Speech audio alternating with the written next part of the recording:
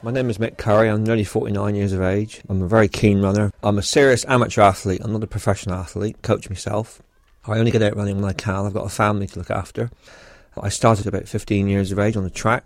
Very much enjoyed it. Continued partly through my working life, sporadically. And as I got older, I got more seriously into it. But then I got married and had a family, and my wife became ill. My youngest son was already chronically disabled and ill. And my wife suddenly said to me, I can't cope with Philip anymore. You know, I'd have to pack it all in or take him with you. And I thought, oh dear me, here we go.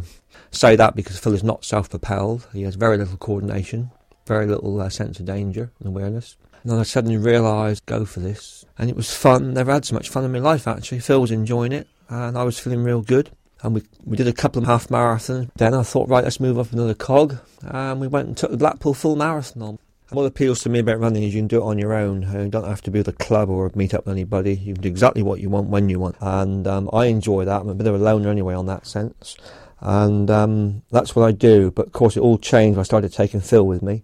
This is a totally different thing. This is giving him a life because he's severely disabled. And I've also got my life back. I wouldn't be without it. The qualities that I believe are required to be a good marathon runner. First, you've got to have a lot of self-belief. It's no good being negative. You need to be physically fit. It takes a long time. It doesn't come in 6 months or 12 months. You need to go out and enjoy it. If you're going to just run for fun, then you can just jog along. But if you're going to run for elite purposes, then you have to work at it and really work at it. You have to build up physical stamina. You have to really work at psychological, mental stamina, because the further the distance, the harder it gets. Although we get offered medals and goodie bags and T-shirts, we're really not in it for that. We've got enough to sell in the car boot. We're really in this for the love of the sport. We live to run and we run to live. Sunday mornings we're up at 4 o'clock, no problem. My sport is fairly time consuming because if you consider a lot of runners are out there doing in excess of 100 miles a week, and that takes time. And they've also got other lives to lead. During the week I get very little training in because my wife and son are both disabled. So I've got a little part-time job delivering newspapers in a local town. So I get probably 10 hours, 12 hours a week walking and running around with them, delivering them door to door. Training isn't just about the physical stamina, it's about psychological stamina. It's about being positive. It's about keeping your mind alert. I find that's my running. I've got a little part-time job I do, and my wife's disability living allowance covers a part of it. I get income support off the government, and occasionally I get a complimentary entry off a race. We have to pay the petrol and everything, bread and breakfast if we go anywhere. I can only assume it's because I don't smoke, drink and gamble. I save a bit of money, and it depends what you do with your budget each week. I intend to keep on running for just as long as I can. I don't know how much longer it will last. Phil's getting bigger now and I'm getting older, and I'm still a fit old butcher's dog, but I don't know how many marathons are left. There's plenty of half marathons left. What could plague me first might be injury. I'm a long way off yet giving up. I have to coach myself on everything. I have to know when to run and when not to run. I have to motivate myself. Just like somebody working self-employed, they have to motivate themselves. I actually find it better in a race because everybody motivates me, you see. But then again, I'm luckily very fit. I've got a very strong psychological stamina. I immensely enjoy what I do, so I don't find it that difficult because it's what I love doing. I find one of the best things for an amateur runner is if you've got a bad day to not worry about it today, go and have a good night's sleep, make sure you've got plenty of fluid down you and switch off for a day or two, and then say to yourself, right, don't concentrate too much on what you've got wrong, but just try and say to yourself, what have I got to put right? The role of psychology in my sport, mental stamina, psychological thinking, is probably the biggest one of all. I think it's vitally important. Your mind can waver so quickly. It doesn't matter how fit you are, if your mind isn't with it, your heart's not with it, you've lost it. I have a different purpose for running than a lot of people.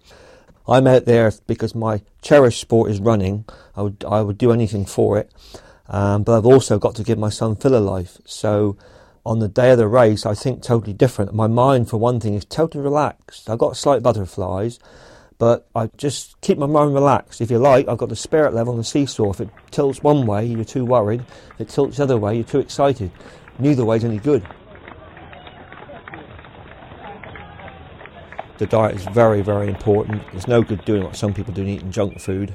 Because your levels drop, you tend to binge a bit, which is very difficult. If you've got it at the house, you'll tend to eat it. It's good to get 3 meals a day and never eat within 3 hours of a run, apart from chewing a banana or cereal bar. The weekend runner, he would study more on what he eats normally during the week, with a bit of favourite during the week. He might eat pasta rices, just depends what they favour. Not too much alcohol, and get plenty of water down, at least 2 litres a day. Fluid is more important than anything, actually. You can hang on without food for a while. About 2 to 2.5 hours before we race, we have cereals, usually porridge or cornflake, but that's not like a full meal on your stomach. Porridge or cereals we usually eat on the morning of a race, one because it's very easy to digest, easy to prepare. Also helps your bowels, helps the system. One of the most difficult things actually running is if you suffer constipation or whatever, or wind. On the day of competition, I can get down a lot of bananas, cereal bars, different types, because you get fed up with the same thing. The reason I eat bananas and cereal bars, they digest very easily. You can eat them actually while you're running. I have to push and fill it because I'm probably doing double the running, double the fitness, using up double the nutrition, carbohydrate levels dropping, getting thirstier quicker. Not like an ordinary runner can hang on for 2 or 3 miles. I have to eat and drink when I need to eat and drink. And I have to make sure on the bag on the back of the wheelchair there's bananas, cereal bars, drinks. So I also have to feed Philip en route, very often still running and doing it. You could probably say what I do is doubling what other runners are doing.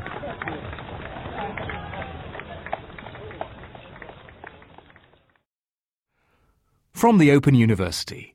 For more information, go to www.open.ac.uk/use.